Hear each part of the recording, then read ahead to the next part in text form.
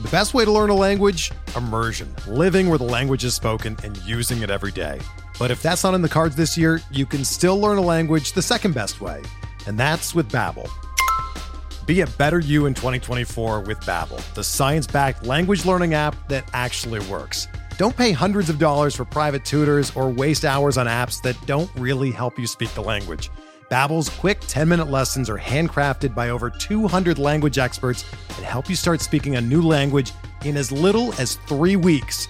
Babbel's designed by real people for real conversations, and their tips and tools are approachable, accessible, rooted in real-life situations, and delivered with conversation-based teaching, so you're ready to practice what you've learned in the real world.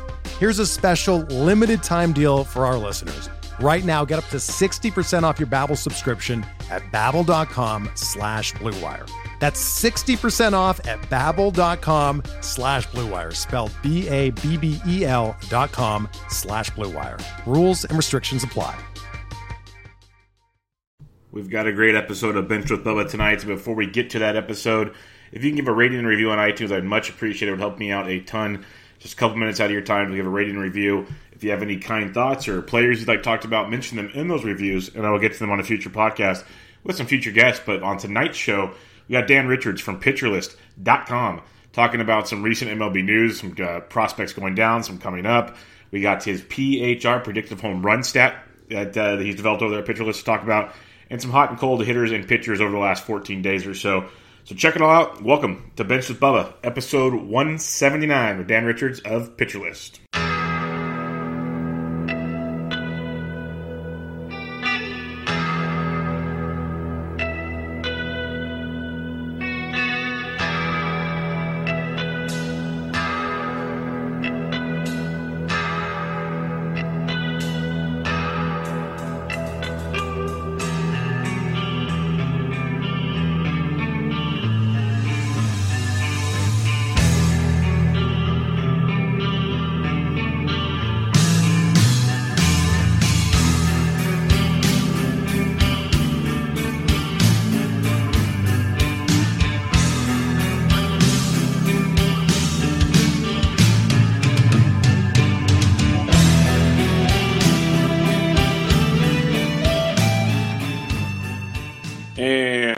Back, everybody, to another episode of Bench with Bubba, episode 179. Going to talk some recent fantasy baseball news tonight. A cool new metric for fantasy baseball and baseball in general, the PHR metric, and some recent hot and cold performers over the last couple weeks in baseball. In order to do so, I have a special guest. You can find his work over at PitcherList.com. He's on Twitter at DRichardsPL. Dan Richards, how you doing, man? I'm good, Bubba. Thanks for having me. I really appreciate it. How are you? Yeah. I'm good. Just another Wednesday night.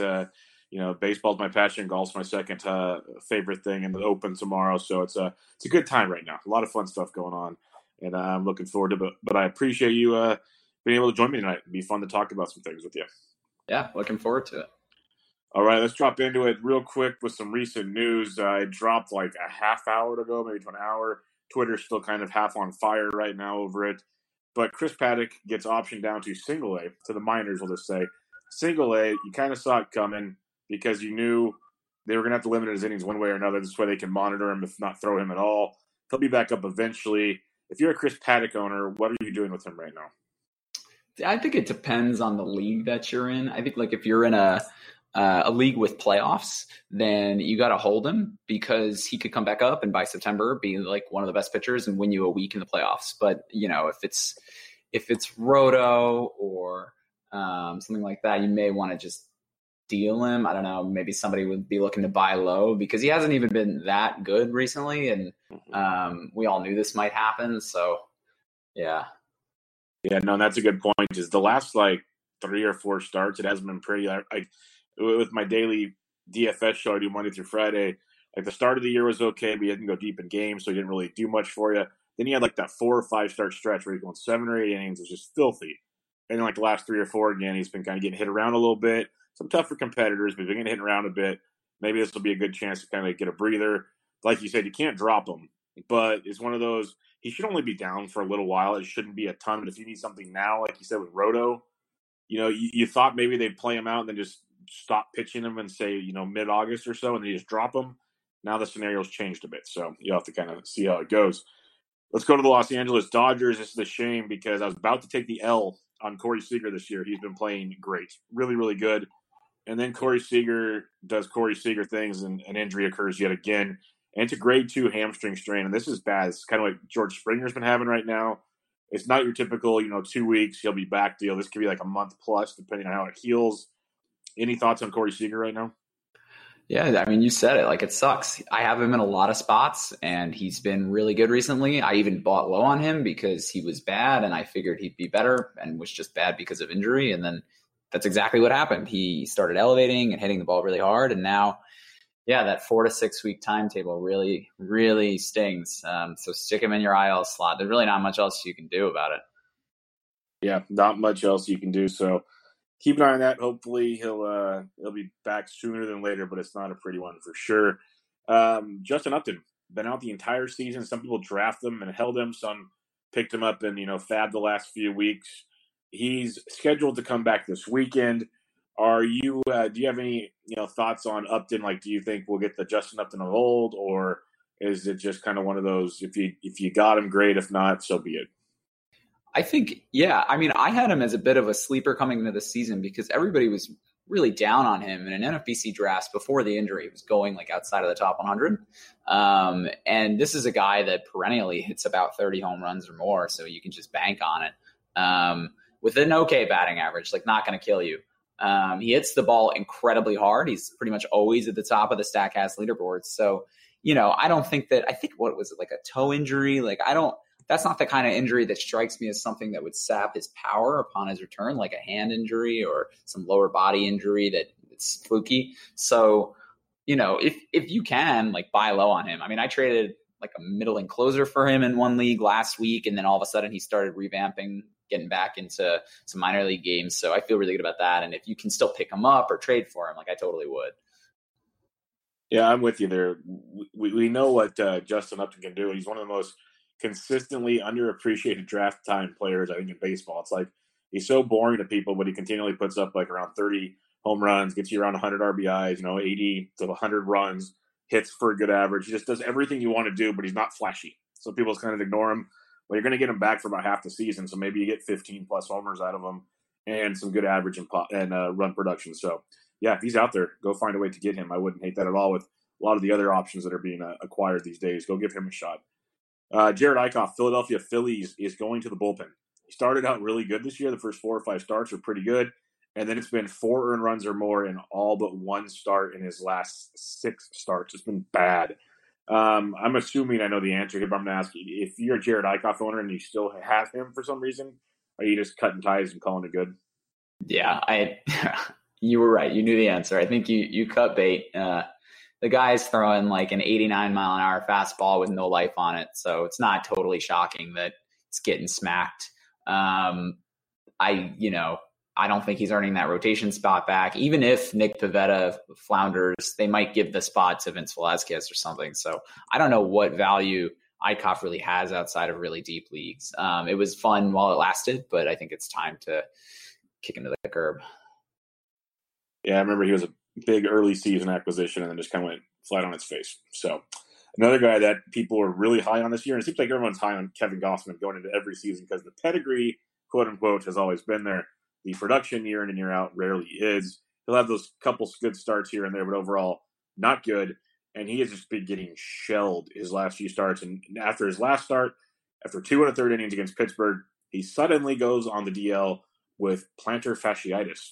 I guess he might have it. It isn't real. I've heard it used many times, usually in like football players and running backs, not pitchers.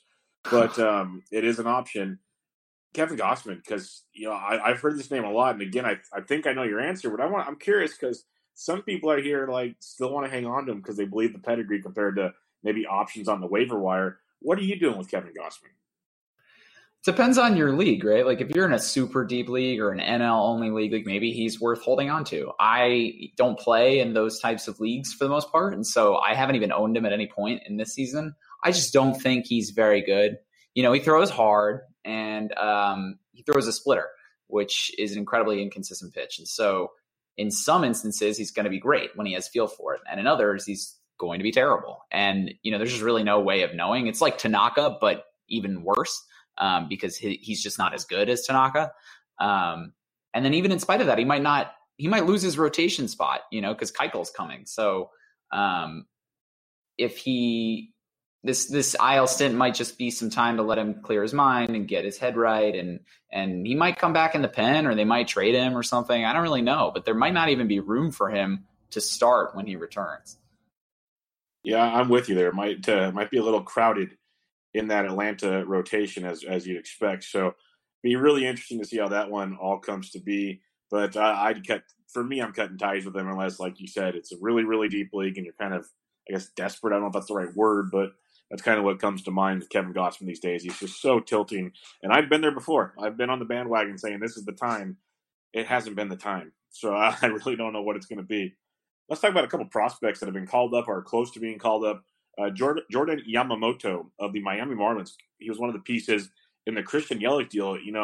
I don't remember 110% of when it happened, but I could be wrong and correct me. He was one of the pieces, but wasn't really talked about a lot. It felt like they were talking about everybody else, not really Yamamoto a ton. But the weird thing reading up on Yamamoto today is he almost made the starting rotation out of spring. Everyone's happy with all the young starting pitchers Miami brought up. Yamamoto almost made it, but instead of AAA, they put him to AA because they thought he'd be more like productive and develop more down there. He's been very good this year. He pitched well in AA for them last year. So far, so good through like 3 innings against the Cardinals. Any thoughts on Yamamoto? This could just be a simple like couple starts because Urania is hurt, or you never know with the Marlins team that has nothing to lose, he could stick. So, what are your thoughts on Yamamoto if you have any? Because he's still so young and new. Yeah, I don't know how he was acquired, or whether people were quiet on it. I'd never heard of him, so up until today. So I did a little research, and generally he was very, very good last year in the minor leagues, between high A and double A. It's always great when you see a pitching prospect with a K/9 over 10, let alone even near 12 in certain instances. That's great. But those were in shorter capacities, 11 innings, 17 innings. So generally he's hovering around like 10.5 K/9 in the minors, which is very good. This year he hasn't been as good with a 3.6 ERA and an 8.82 K/9. Generally what I'm looking for when I'm looking at pitching prospects in the minors is, does he have swing and miss stuff? How many pitches does he have? Stuff like that. And, he's never faced AAA competition. He's never faced MLB competition. My guess is that they want to manipulate his service time, given that they have nothing to play for. So they're probably, like you said, just going to give him a start while Urania is rehabbing and then send him back down. I mean, I'm not saying there's nothing there. Like some of the stats look pretty good in the minors, but I don't know. I just don't think he's going to last very long. Yeah, and that's my thing, is I don't think there's a lot of like lasting time there. But Urania's hurt, Caleb Smith's hurt. It'd be interesting to see what the Marlins do. Like, they have no reason to not manipulate his time, like you said. They're not going anywhere. They need these young guys to eventually put it all together at one point in time, and they can't really waste their years now. As bad as it sounds and as screwed up as the system is, that's what it is. So we're stuck with that. I'm just curious if he does stick around. It might be worth it. Pitching in Miami has its upsides. Pitching in some of those other NL East ballparks, not so much. So it kind of could be like a streamer thing here and there. But I'm really curious to hear what the guys on your site, because I know Nick will probably break him down for tomorrow's deal, see what he sees with him, because you guys are all way more knowledgeable about pitching than I am. So yeah, he's in right now. He's gone 4 innings already without giving up a run, which is pretty good against the Cardinals. So, yep. I mean, look, you never know. Like, if the talent's there, maybe he just sticks. But I'm not super convinced that the Marlins are giving up on Jose Urania already. Yeah, no, I completely agree with you there. A couple other ones. Mitch Keller got the call tonight. He's getting shelled, giving up 4 earned and already hitting in third against Atlanta. His MLB innings have been very bad. His minor league innings have been very good. Top pitching prospect for the Pirates. Everyone was excited to grab him in Fab again this last week or two. What are your thoughts on Mitch Keller? Because this is one of those, I know it takes time for certain pitchers to develop, but he seemed to have that pedigree where he should be able to at least be pretty good when he showed up, and it's been pretty bad. Yeah, I don't want to judge too harshly off of 2 major league starts, but I will say that in looking at his numbers, he had a 9.8 K/9 in AAA last year, which is very good. But about an 8 K/9 in 86 innings pitched in AA.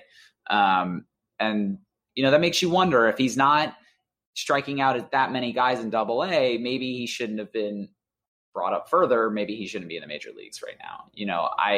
The competition's obviously a lot worse down there. And so you can't really expect someone like, I feel like expectations are really high with him because of his prospect pedigree, and he has 4 pitches, and that's all great.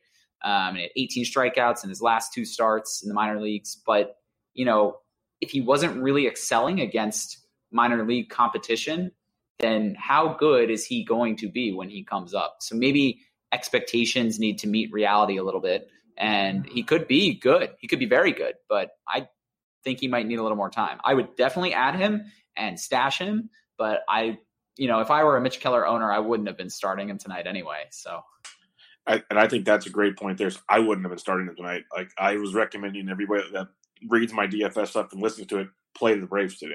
Like, there's just, until he proves me otherwise, he's living too much in the zone, and he's been very hittable so far. But I'm with you. The pedigree's there, like you said. Everything was really good. It's just one of those, he might need a little more time, like you said. Last but not least, Dylan Cease, one of the White Sox top pitching prospects.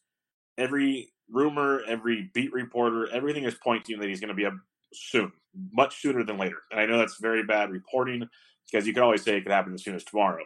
But this looks like it's actually going to happen. Do you have any insights on Dylan Cease? Because he's going to be a popular ad this week in Fab if he isn't already. Yeah, so unlike Yamamoto and Keller, like, the White Sox are actually playing for something, and so it's possible that Cease does get called up, like you said. And he hasn't had like an incredible year in AAA this year. He's got a 4.10 ERA, a 1.44 WHIP, 22 walks, and 59 strikeouts over 52 and 2/3. Actually pretty good. It's just not showing up in the ratios, but like, he, unlike the other 2 guys, he has really nasty stuff, and it's showing up in his minor league numbers.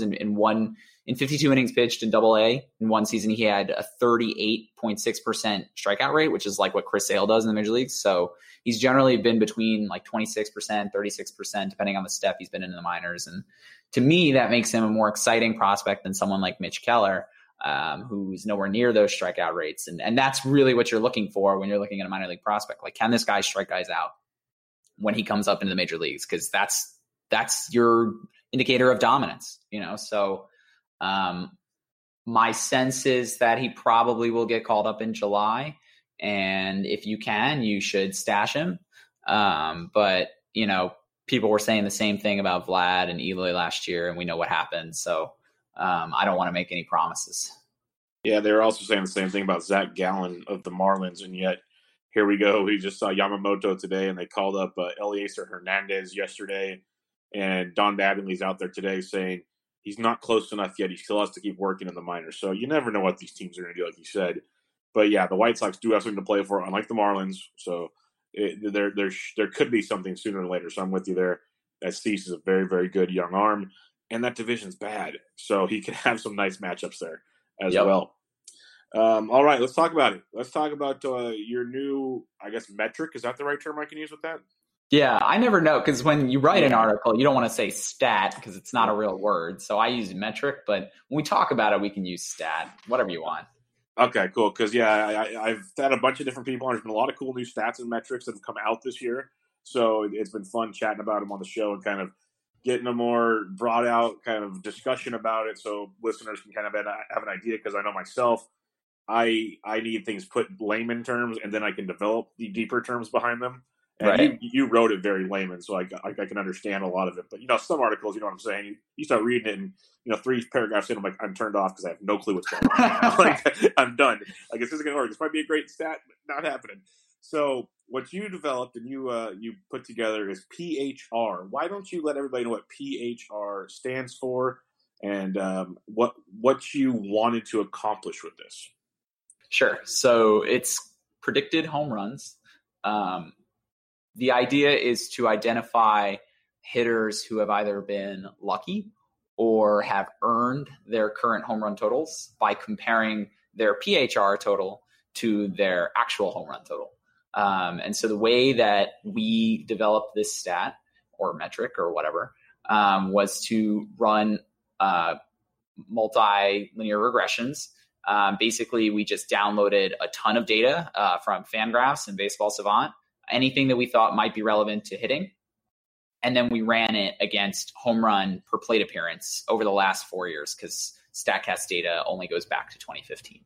And then the things that were correlated, we kept in the formula, and we obviously controlled for different things. Like we made sure that there was no overlapping, it's called collinearity or multi-collinearity between the variables. And we controlled for different things like that. We made sure that the variables weren't just adding predictive power based on chance. We controlled for that. And in the end, we came out with 6 things that work well together to, based on what happened to the entire sample of players, predict what home runs should happen to any given player. So like barrels per plate appearance is something, it was by far the most important variable that goes into the model, because there's a really high correlation between barrels per plate appearance and home run per plate appearance. And so we took that and then we added onto it with other variables. And then those are the things that most hitters in that time period demonstrated in association with high home run totals. And so we can extrapolate based on those things what we think that an individual player in this year should have in terms of a home run total. I'll stop there, and you let me know if you think that makes sense. Yeah, no, the barrels per plate appearance makes a ton of sense, as we've talked about barrels on the show many times and how that produces great contact, good hit upside, extra base upside, so on and so forth. Pulled fly balls and line drive percentage makes a ton of sense as well. I'm pretty sure I understand where you're going with this, but you had the barrels, the plate appearances, the pulled fly balls, the line drive percentage, but then you also threw in K percentage and walk percentage. In my opinion, you put K in walk because if you're striking out, you're obviously not putting the ball in play. If you're walking, you're not putting the ball in play. Is that kind of where you went with that? Is that what the point of those two were? So I didn't want to go in with any assumptions like certain things would help or wouldn't help. And I just downloaded that data, the strikeout and walk data, and added it to the regression and determined whether it was correlated to home run per plate appearance. And I think your assumptions are correct that it's because players who strike out more are giving themselves fewer opportunities to hit home runs. And the same thing goes for players who walk more. So like a good example of that is Mookie Betts, where he was captured by PHR as being unlucky thus far, because even though his barrel per plate appearance is good but not excellent, and his pulled fly ball and line drive rate, which is also highly correlated with home runs, is good but not excellent, he never strikes out. And so he gives him, and he also bats first in the lineup. So plate appearances themselves was another one of the variables. So he gives himself a ton of opportunity to hit home runs. Therefore, he's been kind of unlucky to date. Okay, that makes a ton of sense. So you developed PHR. First off, is this available on the site as just like a spreadsheet like CSW that Alex has developed, or is that still in the works, something like that? So if you go to my Twitter, it's at DRichardsPL.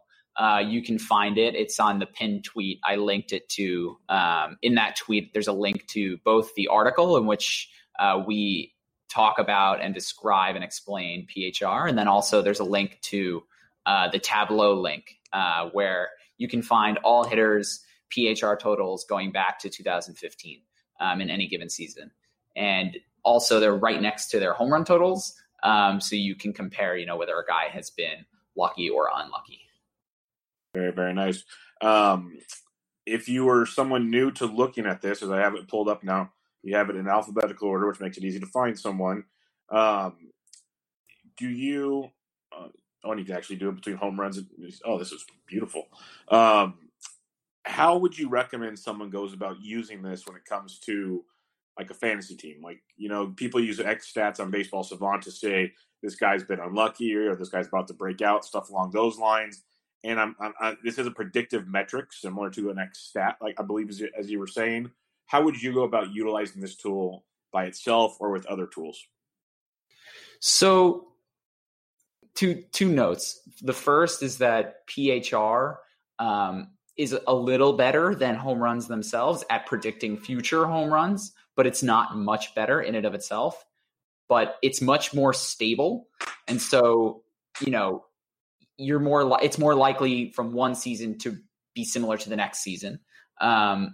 And then the other thing is that I think you can just pretty easily check the work that goes into PHR if you don't feel comfortable just using it right away. So I like that you brought up X-Stats on Baseball Savant.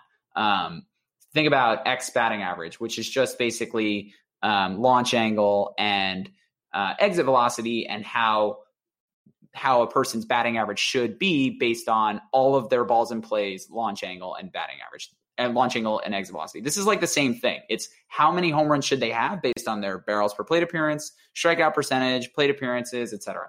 So if there's a huge discrepancy between a hitter's actual home run total and their predicted home run total, you can look to see, well, is his barrel rate like really low? Maybe he shouldn't have hit all these home runs, or wow, he's pulling a lot of fly balls and line drives. Like, I'm not surprised that he is hitting this many home runs, or he should be hitting more home runs.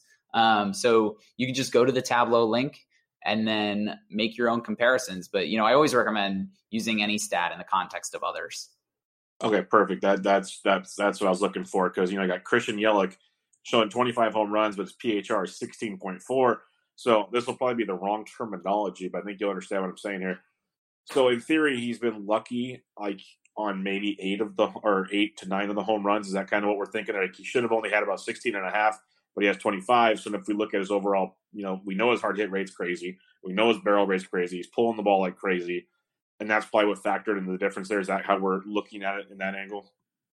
I guess what I would say is it's not that on those 7 or 8, 8 or 9 instances, he didn't earn it. He didn't hit the ball hard. He didn't hit it out of the park.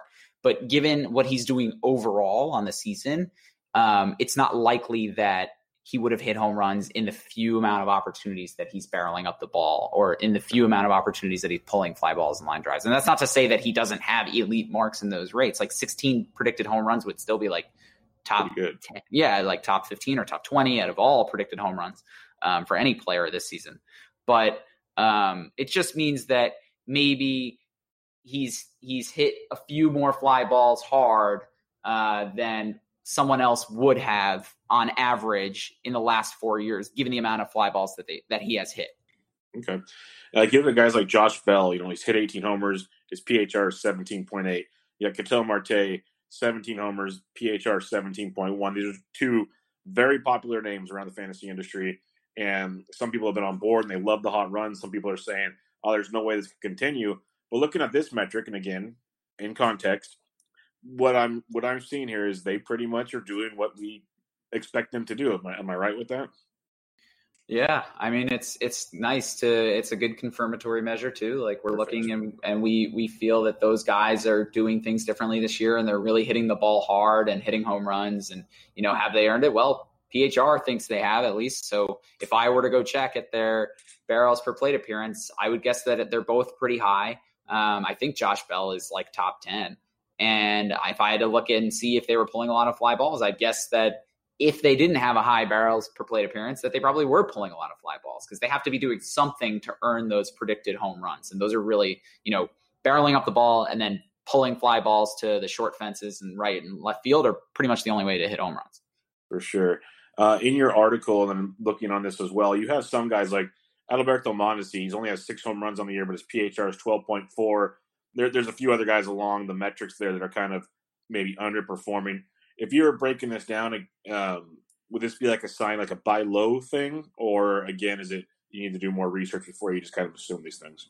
Yeah, definitely look at it in the context of the variables that go into it and everything else. Obviously we're just talking about power, so you want to look at a guy's stolen base prowess and batting average and all those things. But I'm glad that you brought up Mondesi in particular, because he's someone that plays in a big ballpark. And we were, I thought about how to maybe do this, to control for home ballpark, but it's difficult because you have to multiply by a dummy variable, and guys switch teams, and it's not exactly ideal. So as of right now, the way that PHR stands, it does not control for home ballpark. So somebody like Mondesi is going to get shortchanged by, in other words, he's going to underperform his PHR perennially. Brandon Belt will always underperform his PHR.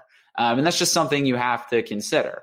PHR does not know that McCovey Cove is really far out and that it's impossible for Belt to hit home runs. So if those guys at the top of the underperforming list, like their home runs are well below their PHR, are playing in really bad ballparks, maybe factor that in, maybe don't buy low, but otherwise, like, I think it's at least an indication of a buy low. Yeah.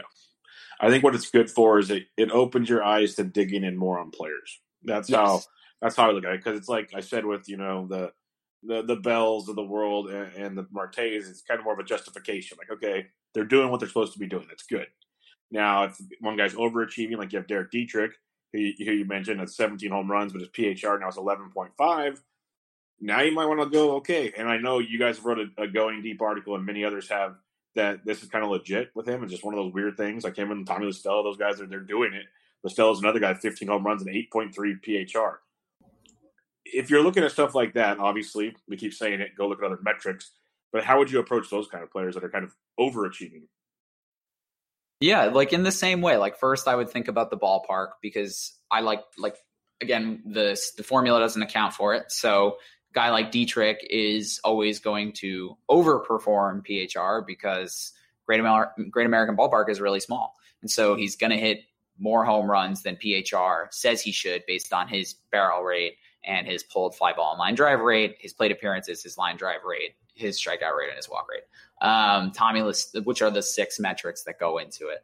Tommy La Stella is sort of unique in that, like, it's not a ballpark issue. He probably just is overperforming, but part of it has to do with the fact that they lowered the wall in right field in Kauffman Stadium. So maybe he's taking advantage of that. And again, PHR would not know that. I'm not saying it's not useful. I do think that, it's possible that maybe he should have, instead of 8.5 PHR, maybe he should have 10, if you count in the wall, but he's still overperforming. And I don't think that he's going to keep that up. If you go to the StatCast leaderboard and you look up Tommy La Stella, he's really far down. He does not hit the ball very hard. And so he really, like, a player with those attributes would not, on average, hit this many home runs. That's pretty much what PHR is telling you. Perfect. That's why I wanted to keep asking kind of the simple questions to open up the discussion to see, like, kind of where we're going with this. Because I know myself, if I was being lazy, and other people would too, they just look at this and go, okay, he's overachieving, or something like that, and just kind of move on. Because the idea behind this is really, really cool. I think, if anything, it's more of a justification and another aid to help you. Because I love Baseball Savant and X-Stats to kind of point in certain directions, and I love the launch angles and the hard hit rates and all that kind of stuff. I love that kind of stuff. So if I can incorporate this with that, I think that really, really helps with hitter development. Is there going to be a twist on this, or maybe there isn't, I've missed it, that kind of refers to pitchers like that have given up home runs and what their PHR can be?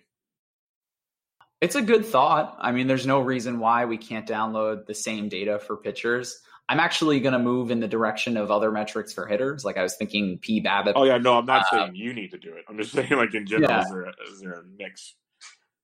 Definitely, like, keeping it on the brain and as many of these stats we can make. I mean, ever since Andrew Perpetua took down xstats.org, there's been sort of a void in the fantasy baseball community. How do we determine whether players have been lucky or not? We're back to going to Fangraphs player pages and looking at their fly ball rates, and it's not ideal. So maybe if there's more of a one-stop shop and we can create all of those things, that'd be great.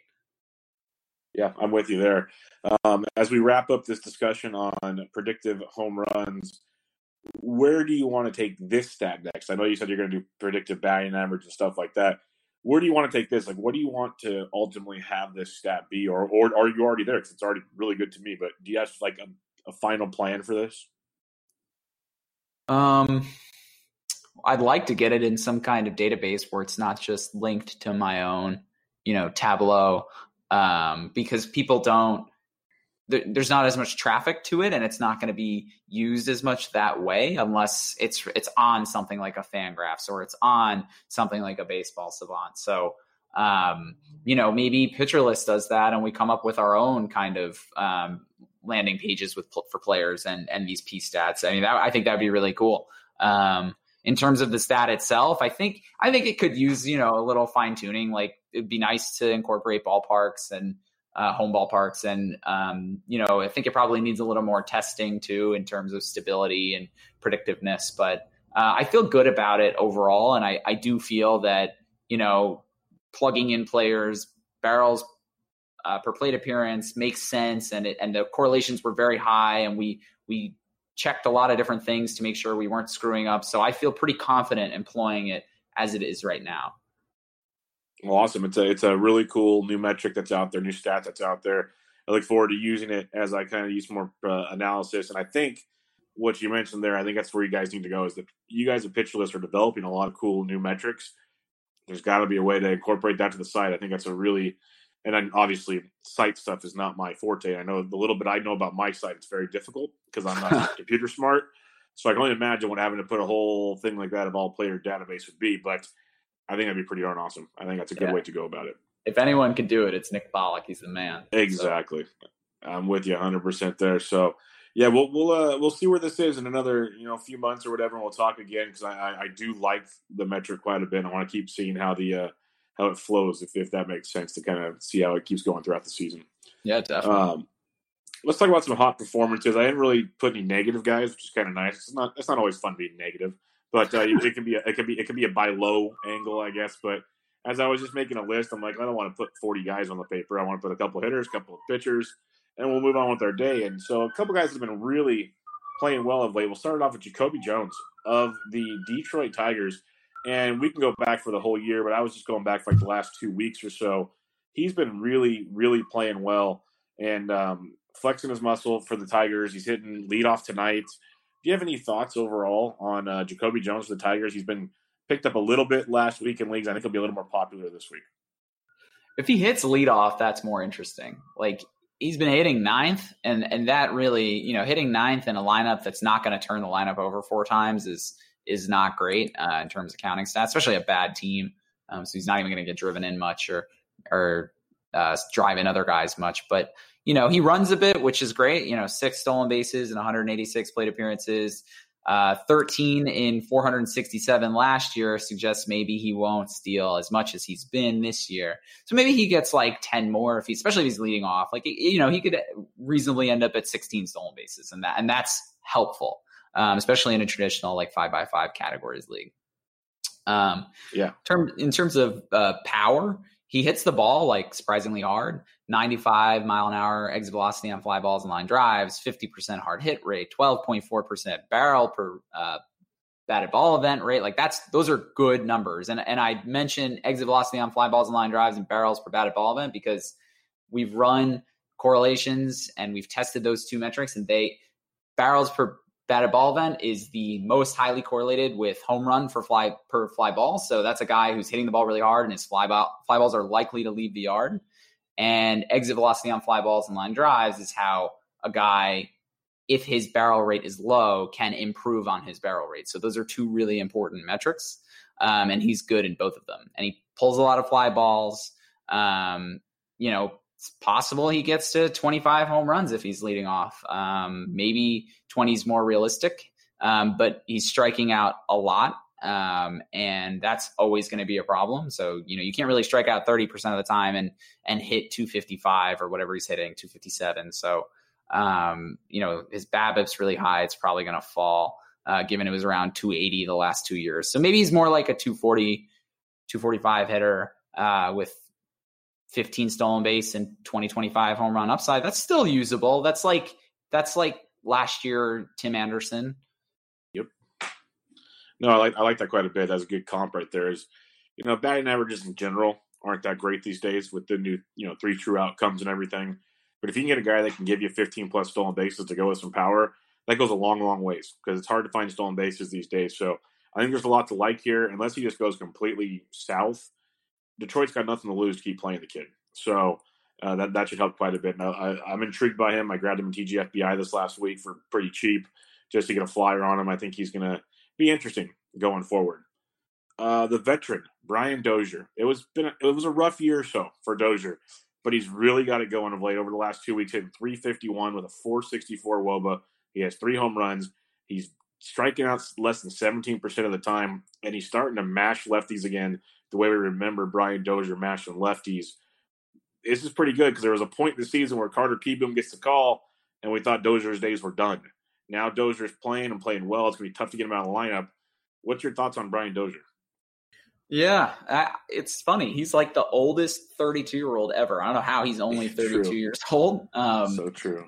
But maybe his down season last year was just because he really was playing through that bone bruise that he claimed he was. And maybe he's just healthy now because a lot of his stats are lining up with what 2017 and 2016 looked like. Not to the same degree, but a little bit closer. So like his BABIP is up at 279 and it was sitting around 270 for the years before last year, whereas it was 240 last year. And there was no real obvious reason why. Like he all those years pulled a lot of fly balls, so he's always going to have a low BABIP, but there was no reason why it should dip to 240.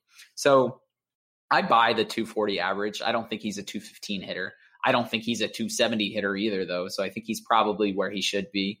And he's back to pulling those fly balls like always. His 53% pull rate is the 7th best in the league. His 46% fly ball rate is the 16th highest in the league. And that's how he makes his hay. His raw power is just okay. It's not bad. It's not good. It's 93.5 miles an hour on fly balls and line drives and 7% barrel rate. So he needs to pull a lot of fly balls to reach those short fences, and he's able to do it. So I see that 15% home run to fly ball rate, and I think that it's relatively sustainable given his approach at the plate. And just for good measure, predicted home runs buys it too. So he's at 10 home runs on the season and 9.7 PHR. I was just looking that up as you're talking. Like, yeah, there we go. It all correlates. Look at this. So, it's good to see. It really is because it was rough. Everyone, most baseball fans, you had to like Brian Dozier a little bit. He's kind of a scrappy, hard-nosed ball player that played really good. He was hitting 30-plus home runs in a body that most people never hit 30-plus home runs. It was just fun to watch. Yeah. And it's good to see him back at it. Plus, he helps your fantasy team out for those that took the gamble on him. Let's talk about another guy, and this guy's a little older than Brian Dozier, but still he's only a year older. He's 33, and many thought his career was coming to an end, but Todd Frazier has been rejuvenated the last few weeks since coming off the IL, hitting 304, 4 home runs, striking out 14% of the time, BABIP's below 300 still. This is weird because I thought J.D. Davis was going to take the job and run. He did not. Todd Frazier's playing really, really well. Do you have any takes on Todd Frazier, or is this just a streak you want nothing to do with? Yeah, I know you said you didn't want to get negative, but you can get negative if you want. I'm cool with it. Okay. I really just don't buy what he's doing. He was batting 213 each of the last 2 years, and now his batting average is up to 254. So I thought, okay, maybe his plate discipline is better. Maybe he's hitting the ball differently, and that's why. He's actually striking out a lot, just like he always does. 23% strikeout rate. His walk rate's not particularly good. It's fine. 8% walk rate. His swinging strike rate's the highest it's been in 3 years. It's at 10.5%, as is his O swing, which is at 27.7%. Those are fine, but it's not like he should be batting any better than he was in the past. He should be the exact same hitter. And this year he's traded some fly balls for line drives, but line drives are notoriously fickle and they don't stabilize quickly. So he's probably more like the hitter he was the last 2 years, even though he's looking a little bit different in terms of batted ball profile. And plus he's pulling the ball like 62% of the time, which if he qualified, which would be the most in Major League Baseball. And pulling the ball is awful for BABIP because you get shifted all the time. And he's not like particularly fast. So, I think the line drive rate probably regresses to what it was the last 2 years. I think his BABIP goes down, his average falls. And so that's the only real difference that I see. It's not like he's going crazy in power. He's only got 6 home runs. His exit velocity on fly balls and line drives is really below average. It's under 90 miles an hour, and he has a 3% barrel rate. So, that really says it all right there. There's no way he's maintaining a 15% home run to fly ball rate like Brian Dozier, even though he's hitting the ball a lot softer. Yeah, I'm glad you said most of that because every time I see Frazier like hits a home run or something good happens, I'm just wondering how. Because like you said, you look at all his advanced metrics and the swinging rate and the chase rates and all those things. You're just like, what in the heck is going on right now? So to me, it's just a streak, and I think when it all ends, we'll be back to where we thought Todd Frazier would be before it was all said and done. So I'm with you there. Like if you're in a super deep league and you need to ride him out for like a week or two, go for it. But I wouldn't be holding my breath that this is going to continue for too long. All right, his teammate though, this is interesting because he was a big prospect a couple years ago. Hadn't really got it going in the bigs, but really wasn't getting consistent playing time. With all the Mets injuries, he's been playing in the outfield. He's been playing first base. Dominic Smith's been decent. I'm not going to say he's been great, but he's 3 home runs over the last 2 weeks, hitting .355. There seems to be some potential, also some weaknesses as well. What do you have on Dominic Smith? So I don't know if he's gonna. Do you know what's gonna happen when Cano finishes his rehab assignment? Like, I feel like that's gonna cut into Smith's playing time somehow. Maybe Jeff McNeil moves back into the outfield or something. That would make the most sense. That would make the most sense. Yes. Yeah. So Cano started his rehab assignment like this week. So I doubt that Smith maintains an everyday role. His plate discipline's okay. It's really not very good. 11% swinging strike rate, 32.4% O swing. So he's not going to maintain his very good walk-in strikeout rates. Both of those are going to get worse, which means his average and his OBP will drop. And his 354 average seems pretty unsustainable given that A, his plate discipline isn't very good, and B, it's propped up by a 421 BABIP. So if he's pulling the ball 40% of the time and he's not like a particularly fast lefty, he's basically going to be like Brian McCann or Kendrys Morales, and pull the ball into the shift a bunch and not be able to run it out. And that's sort of how I see him. Like, he doesn't hit the ball very hard. He'd be barely harder than Frazier, 91 miles an hour on fly balls and line drives, and 6.6 barrels per batted ball event, which for context is like really bad. It's like bottom third of the league. And he doesn't even hit that many fly balls to make up for it. So, I don't even think he's worth starting now, but he's definitely not going to be worth owning when Cano is back. Yep, I feel you there. So I wanted to discuss him because every free agent pool you go to for a league right now, he's near the top. If you kind of narrow things down, not do the whole season stats, kind of see who's playing well, someone's going to try to grab him. And I wanted to discuss him for a minute because it might not be the best of moves here pretty soon. Let's go to Tampa Bay. Ji-Man Choi, the guy that's preventing Nate Lowe from playing in Tampa Bay. And he wasn't doing much to start the year, but he's picking it up of late. I'm not a big Ji-Man Choi believer, but right now what he's doing seems good. It's nice. He's hitting .357 with 3 home runs over the last 2 weeks. Is it sustainable? And are you buying this, Dan? Oh, man, if only 357 were sustainable, then I could just plug him in and have the batting title. But he sits against lefties, right? So he's already handicapping you there. Unless you're in a daily league, then that's good because you can just stick him in when he's playing against his dominant hand. His 93 exit velocity on fly balls and line drives is okay. It's slightly worse than Dozier for context, as is his 8.8 barrels per batted ball percentage. So he has like decent raw power, but he doesn't hit very many fly balls. He hits 28% fly balls. It's mostly ground balls and line drives. And that's supported by his 9.3 degree average launch angle. So A, he's got, mediocre raw power, and B, he's not really elevating. So he's just not going to be this like big slugger, despite what his size may portend. He actually might put up a nice average though. So he's hitting 283 this year, which is up from the 260s last year. And that 336 BABIP might be a bit sustainable given that he's hitting a lot of ground balls and line drives. And he's got a pretty low swinging strike rate. So he's got even room to improve on his 21% strikeout rate. Maybe he's a 285 hitter and he hits like 20 home runs. That's definitely usable in like a deeper league. I don't know if he's worth owning in a standard 12-team mixed league, but that's just my opinion.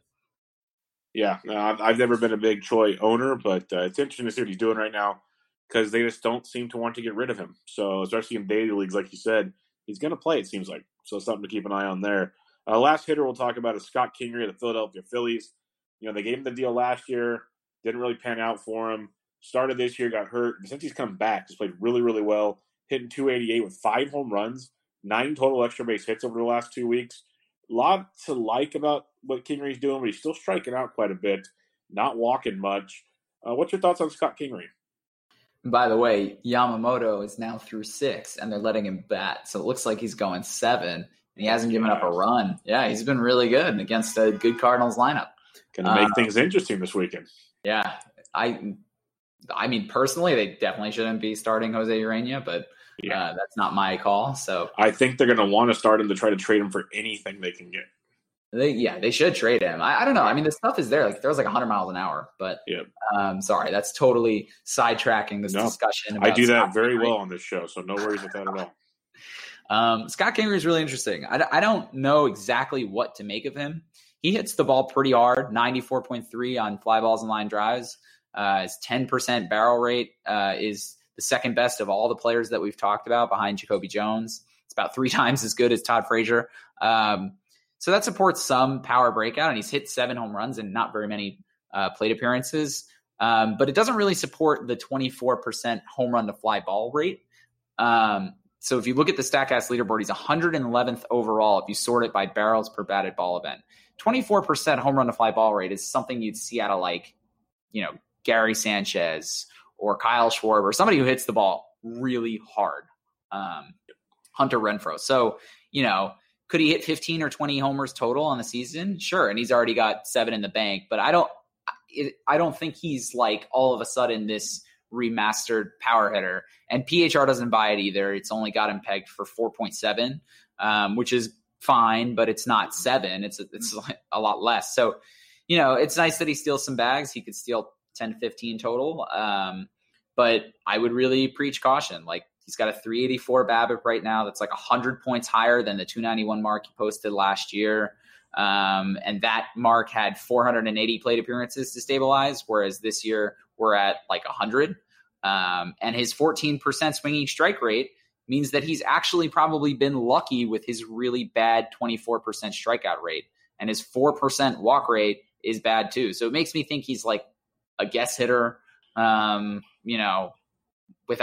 with some raw power, but not a ton. And with a really elevated BABIP, like I think he's got some tools, but I also think this could come crashing down really quickly. Sell Scott Kingery. There's your answer, folks. Let's talk about a few pitchers here. Freddie Peralta, one of the more tilting pitchers in baseball. Doesn't help when he throws his fastball almost every time he throws, but it's like all or nothing with this guy. Doesn't go deep into games. Strikeouts are there at times, so are giving up a lot of hard contact. You can be as negative or as positive as you want here. What are your thoughts on Freddie Peralta from a fantasy baseball standpoint? So Nick has a great word at Pitcher List for pitchers like this. I know where you're going with this. Yeah, he calls them cherry bombs. If you ever listen to Nick's podcast, you know it right away. It's something that's super sweet 1 minute and then blows up in your face the next.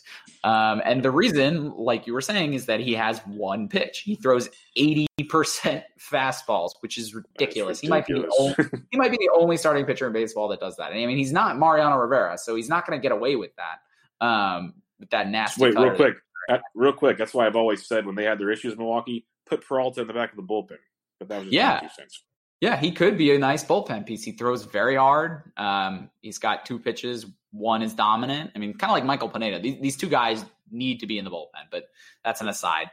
The problem is that if he doesn't have perfect feel for that fastball, he's just going to throw it down the middle and get smacked around. And he has no out pitches. So he's living in the zone. So he gets beat up a lot. It's not like 10 walks. It's like 10 hits in certain outings. And so that's why he doesn't even have that many starts. There's like 8 starts this year, but he has 3 games of 6 earned runs or more, and then 3 games of 1 earned run or less. Because in those games, he had nice feel for his fastball. So, I mean, I think that you can, if you want to pick him up and play matchups, like, you can do that. You're definitely playing with fire. But I definitely wouldn't start him against the best lineups in baseball. Yeah, that's what's so tilting about him, because when he's on and the fastball's working and you got a good matchup, he's so good. But, man, when it's bad, it goes bad in a big, big way. So be very, very careful with Freddie Peralta, and hopefully they decide to do something else with him besides start him every game. Let's talk Nick Pivetta. This was one of the draft day. Everybody was hyped on him, the helium, and it started out really bad this year. Went to the minor leagues. He's back. His first start back was okay. 5 innings, 3 earned against the Cardinals. but then he goes 6 shutout with 9 Ks against the Dodgers in LA, and then 9 innings of 1 earned, 6 Ks against Cincinnati. And almost more important or impressive to me than, just the overall starts, no walks in either of those last 2 starts. Over those 3 starts, a 1.8 ERA and a 2.85 xFIP. Are you buying in that Nick Pivetta has figured it out? I'm not, buying in. I'm definitely optimistic based on the 2 most recent starts.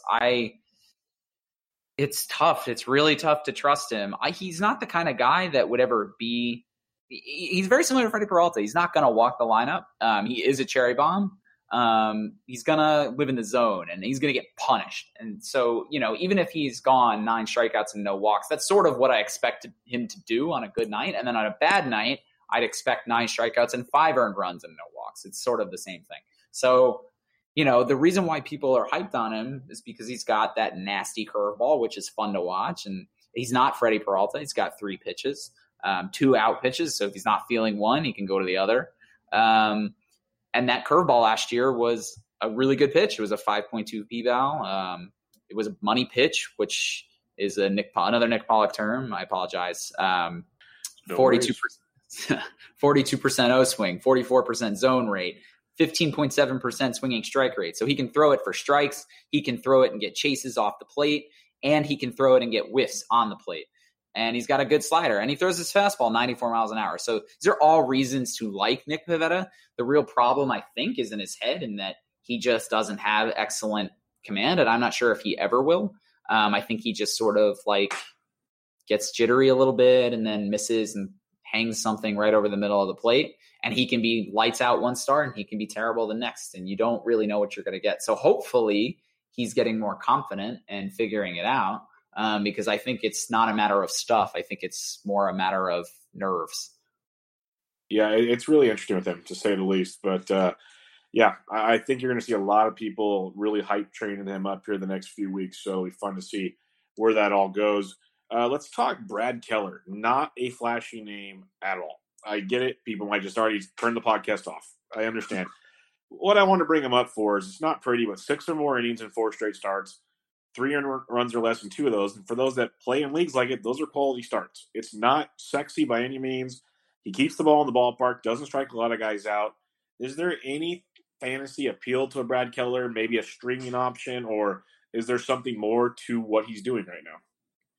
I think you hit the nail on the head, where his value lies in something like a quality starts league where he can go deep, and if you don't really need the strikeouts, maybe he can give you that 6 inning, that very poor quality start, 6 innings pitched, 3 earned runs, 2 strikeouts, and 10 hits or something, that feels like what he can do at his best, which is what happened in these last 2 outings against the White Sox, and even more impressively in Arlington.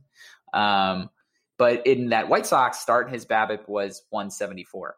And on the season, his SIERA is 538, and his FIP and xFIP are both over 4. So maybe he maintains that 4.3 ERA, but it's not going to get much better than that. And that's even with some luck. He gives up a lot of ground balls, and that's one way to pitch. But if you are giving up a lot of ground balls, you're likely to have a higher BABIP, because ground balls fall in for hits more often than fly balls do. And so the 276 BABIP that he has on the season, to me, seems lucky given the amount of ground balls that he gives up. And at the end of the day, it's really hard to be effective with a 6K per 9 and a 4.5 walk per 9. I mean, those are bad numbers. So, if you want to stream him on occasion, you can. I don't recommend owning him, though. Yeah, I think streaming is very much an option with him, for the fact that in the division, we talked about with a few other options, that AL Central is just so bad. Outside of Minnesota, who's a juggernaut, the division's bad. So that's a lot of good starts you'll have there, a lot of good options. So I just want to bring him up, because that's kind of the point of these kind of guys that are playing well. Maybe, give him a deeper look, because there's more to it than just it's Brad Keller, and he's got a 4-something ERA, and there's more to what he's doing that might help your fantasy team out when you're playing with injuries and whatnot. Wade Miley somehow is barely owned in leagues right now. Fantasy Pros, it's around 30% or less of most leagues own Wade Miley right now, which is crazy to me, because he plays on the Astros, so his win equity is pretty high. And he's just pumping quality starts after quality starts. He's racking up strikeouts. He's pitching well. Do you have anything to tell me I'm missing something, or is Wade Miley really doing this? Yeah, I think you're right in terms of wins. Like, he definitely should be more owned just for that alone. Like, he could get like 14, 15 wins on that team. The thing is, like, in the last 4 starts, he's been really good. 8 strikeouts and 6 innings pitched, 9 strikeouts and 7, 6 and 5, and 5 and 6. I mean, those are higher strikeout rates than Wade Miley has ever posted in his career. And so here's the thing, like, the peripherals on the year suggest regression. 434 SIERA, 415 xFIP, 429 FIP do not support a 314 ERA. And the reason is that those metrics are all based heavily on strikeout rate and walk rate. And so if his strikeout rate is low, it's 20%, which is below league average, then he's not going to have great peripherals. That said, if he's a different guy based on the last 4 starts than he has been up to that point, maybe some Astros magic, I don't know, then he's definitely better than those peripherals. He might be like a 3.5 ERA guy. But if he is just sort of what they say he is, and there's nothing different, it's just been sort of a matter of coincidence in the last 4 starts, then, you know, that 84% strand rate is really high and that 265 BABIP is really low, and he's probably outperforming a little bit. Either way, he's worth owning given the win potential, but, you know, it's like a tale of 2 pitchers. I really don't know what he's doing differently to get those strikeouts. Yeah, I totally feel you there. So just want to bring his name up because I'm just amazed at how low owned he is, and he's actually getting the job done for the most part. Last guy I want to talk about is Robbie Ray. Ultra tilting Robbie Ray. Loves to walk guys. Over his last 8 starts, he's 4-2. He has 13 K per 9, but a 4 walk per 9. 307 ERA, 305 xFIP. He's only given up over 2 runs twice along the way there. Things point to Robbie Ray, like over 6 Ks in 8 straight starts. Like, the stuff is good, but can be tilting at times. What's your take on Robbie Ray right now? Is it like, do you just spot start him, or you just run him out there kind of most of the time? Yeah, I think you got to start him if you own him, because you never know what he's going to do. Like, he went off against the Dodgers of all teams. And the Dodgers might have the best lineup in baseball, with a 39% CSW in one of those starts and 20 whiffs. That's a lot. 9 strikeouts against the Dodgers. Not a very whiff-happy team. He's had some bad BABIP luck this season. He's at a 328 BABIP, but he does pitch to a lot of hard contact, so it's possible that there's a reason his BABIP is elevated over the league average. I think you kind of just got to roll with it, and he is who he is at this point. He's going to give up a lot of hits, get a lot of strikeouts, and walk a lot of guys, and it's weird, but like, he does he literally puts up numbers in every single line, which is why he always has a really high whip and a really high strikeout rate. Like, his strikeout rate now, 31%, that's elite. And we don't think about Robbie Ray as one of the like 5 best pitchers in baseball, but that's a lot. For example, that's probably, I'm just guessing, that's probably higher than Hyunjin Ryu's strikeout rate, who's considered to be arguably the best pitcher this year so far. So I just think that you roll with it, and like, he might get better. He might just sort of be who he is at this point, though, and you know what you're expecting. Ratios are a little iffy, but you're going to get the strikeouts and you'll get some wins along the way. Let me see. I pulled up K percentage. Ryu is 3rd right now. Or no, that's not. In fact, that's xFIP numbers. Let's look K percentage here. We got Robbie Ray is 6th in baseball at 31%. Yeah, Ryu's at 24%. The only guys above Ray is Caleb Smith, Max Scherzer, Blake Snell, Chris Sale, and Garrett Cole. Pretty good company. Yeah. Really good company. Yeah, not too shabby there. But yeah, I'm with you. He's just that tilting guy, because he can pitch like an ace, or he can pitch like Freddie Peralta. So it's just very, very tilting, but more ace than Freddie Peralta is the good thing with him. Yes, I agree with you. Yeah. But that'll wrap us up on this episode, Dan. It's been a pleasure chatting with you, getting to talk to you for the first time, and talk about PHR and much, much more. Why don't you let everybody know where they can find you and what you got coming up over at Pitcher List? Yeah, you can find me. My stuff, I only write for Pitcher List, so all my stuff is there. You can also find me on Twitter at DRichardsPL. I shamelessly plugged myself earlier in the show, but I do really appreciate you having me on, Bubba, and hopefully we do it again soon. Yeah, we'll definitely do it again. I really like getting to know more and more people. There's tons of people in the industry between the TGFBI kind of introducing me to so many guys, and just the more I get to know kind of the runners of websites, now I get to know the writers of the websites, and I have a lot of fun chatting with everybody because there's a ton of knowledge out there that not everybody knows about, which is weird. So I like to have people on to spread the word, and I appreciate you jumping on. So we will definitely do it again sometime. And Yamamoto is 1 out away from 7 shutouts, so just throwing that out there right now. But Dan, you have a good evening, and I appreciate you joining me tonight. Yeah, thanks, Bubba. You too, man. All right, everybody. This was Bench with Bubba, episode 179 with Dan Richards from Pitcher List, talking predicted home runs and much, much more. Catch you guys later.